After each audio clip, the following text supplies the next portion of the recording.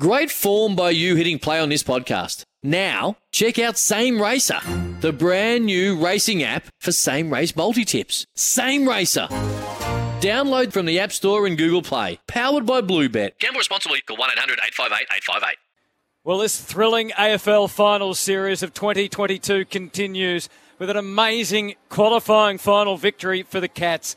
They Collingwood. They won by 6 points in the end, despite an extremely nervous start to proceedings at the MCG in front of 91,000 people. Geelong 11-12-78 defeated Collingwood 10-12-72. The Pies kicked 3 goals 5 to 1-3 in the first quarter. They were able to get the Cats on the outside with an uncontested game. Geelong clearly nervous. Their experienced players, in fact, were rattled. Jeremy Cameron, the most prominent, he was able to kick a late goal and steady the ship. They turned the tables a little in the second quarter, but a late goal from Hoskin Elliott gave the Pies the lead by 1 point. And Collingwood weren't done into the third quarter. They had the better of the third term, and early in the last, they looked like they would turn that 7-point lead into a victory. But then the Cats, largely through Gary Rowan, were able to get over the line. Jeremy Cameron superb as well. Atkins and Selwood were stellar, and the Cats getting home in the end by 6 points. Scott Pendlebury had 34 disposals for the Pies. Josh Dacos, 29 touches. Noble, 27. De Goey, 26. Selwood was immense in the last quarter. Nick Dacos had 25 and Chris 24. Mitch Duncan did some huge things with 23 disposals for Geelong. Let's hear from AFL Nation's Kane Corns as he wrapped up what was an incredibly tense match with the Cats just getting home. What a game it was. I mean, it was just the most high-pressure game I think I've seen in years.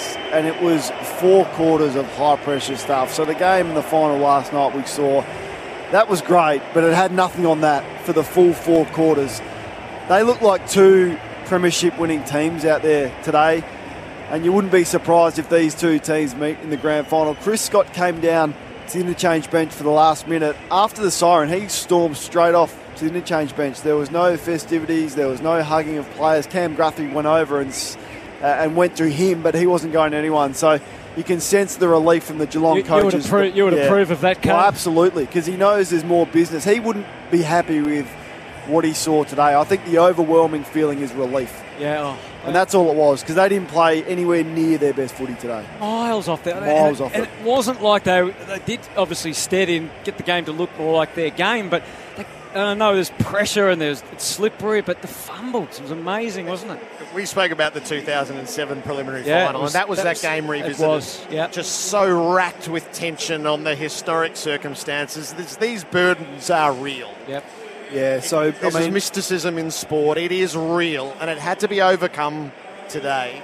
And they have, but there's such strong echoes of that prelim. So unconvincing. Nathan Buckley talked about it first thing in the week, didn't he? First quarters for Geelong, and you think, that's the sort of thing us journos would say. But as an ex-coach, he put it straight away on the agenda. Just as you said, underlining how real it was, and we saw it out there. Okay, it might be a new team, but there's a lot of players who've had that lived experience before. Yeah, no doubt. And it was the experience that came through in the end, didn't it? I mean, Jeremy Cameron hasn't played in heaps of finals, but the experience that he's got, he was so important. We saw Joel Selwood and his touches. We saw how composed Guthrie was in traffic, and we saw that late, which led to the Gary Rowan goal. Threw it for Gary Rowan, really. And it's well worth revisiting Chris Scott's comments on him on Monday night, and that will be played during the week, the belief that they had on him. And he almost said Gary Rowan might be the difference between whether we win or lose this game. Well, in the end he was, because he was the one that kicked 3 important goals and took that big hanger late in the game, and then set up the last goal as well by getting in behind. But you just admire Collingwood. I mean, it was a work of art, the way that they were able to restrict Geelong like almost no one else has today. I mean, they just strangled them. Not only strangled them around the ground, and you can judge that by the uncontested marks or lack thereof, and Geelong's inability to transition the ball from their back 50. I haven't seen them strangled like that all year, but they did that. But then it was the open field play as well, like the amount of times that you thought Geelong were out, but then Collingwood were able to number off in fast play defence and slow them up and then turn the footy over. We had some big moments from young players in Dacos. It looked as though Jordan De Goey was going to be the match winner with 2 last quarter goals. He was influential, one of the best players on the ground. What an interesting year it has been for him, but he came to play today. the tactic of Dangerfield and Selwood on the bench, the Moore and Hawkins matchup, which Darcy Moore completely got a hold of Tom Hawkins like we haven't seen since probably Tom was a young player.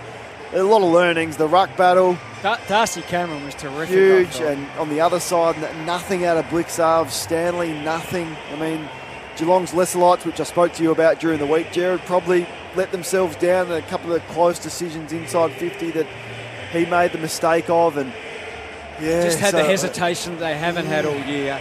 Exactly right. So I thought Selwood and Atkins in the last quarter were immense. Yeah, as they have been all year. So, I mean, that's the benefit that they've been able to have to manage the group. I mean, Atkins was the sub, wasn't he, in the last round, so they've been managed this group. Selwood's missed time throughout the year and was managed again throughout the game today.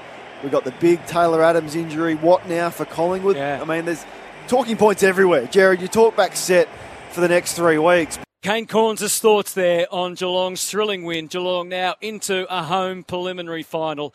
The Pies, of course, have to fight it out through the semi-finals.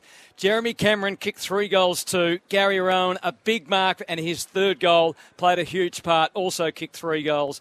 Close with 2, and for the Pies, their multiple goal kickers, De Goey and Ash Johnson, who could well have kicked a lot more than 2. Kane gave 1 vote to Darcy Moore for his great job on Tom Hawkins, 2 goals to Jordan De Goey. It looked like he'd kicked the match winner, and he saved 3 votes for Jeremy Cameron, who was at his best through the game. Even when Geelong were poor, he was the standout player for the Cats. What a game of football. Geelong winning by 6 points. You can catch all the action, of course, on AFL Nation. This is how we called the game. Around he goes, 20 metres, and puts it through. The first goal is a Collingwood goal to Patrick Lipinski. Hand pass to Pendlebury, sneaks through, gets a little closer and delivers for Elliott. He starts behind the boundary line. It favours the right foot. He's got up and under it. It's close. It's touched. It's stayed in, not for long. Myercheck. First to read it, first to pounce and put it through off the left boot. Myers gives it back to Jeremy Cameron. He could have passed it. He had a shot, and this time he hit the spot. Yes, he's going around the corner as you'd expect. He gets it all together and puts it through from 40 metres out, Tom Hawkins. Hawkins knocked it the way of Selwood. He slipped a tackle, hand pass to Cameron, checked the kick brilliantly to Rowan at the top of the square. Gary Rowan to put that cleverness on the board. He does. Good hands this time, forward running. Buse, close, enough. Kicks, not real well. It needs to take a bounce. And helmet's line and went through. Duncan couldn't stick the tackle. McCreary brings it in for Johnson. Ash Johnson has missed his chances today, but he's been so reliable this year. And that is a return to form. 60 out from goal. He wheels inboard, like the look of Duncan, and found him. Right in the channel. He's ball been up in the forward line. Mitch Duncan, 35 out, straight in front, straight through the middle. It's a very big moment. It's 35 metres out. It's right through. It's a double for Gary Rowan. Collingwood in attack. Cox to De Goey, slapped it out the back to Chris. Put a sidestep on. Got a kick away. It's got a good line about it. Brilliant. Brilliant from Jack Crisp. He missed Cameron but found Josh Dacos, arched the back, hand pass to Lipinski, now to De Goey. The goals are his. The kick from 50 metres out looks pretty good. It's better than that. 3 goals for Jeremy Cameron. Jeremy Cameron, superb, saw what was coming. It was Hawkins, it was Selwood, and now it's Stengel, the open goal. He gave it a close, just to make sure of it. Lipinski kicks beautifully. Pendlebury links it up. De Goey eyes the big sticks and puts Collingwood back in front. To the city into the MCG. It's up and under and through. 3 goals to Gary Rowan. He spots Jeremy Cameron. It bounces for him beautifully. He kicks off that left boot. It's Gary Rowan. He dropped it. It bounces back. It has to be a goal. He handballed it off. And Holmes sends it home. Here's some tips for maintaining your Trex deck. Occasionally wash it with some soapy water or a pressure cleaner. Trex composite decking is low maintenance and won't fade, splinter or warp. Trex, the world's #1 decking brand.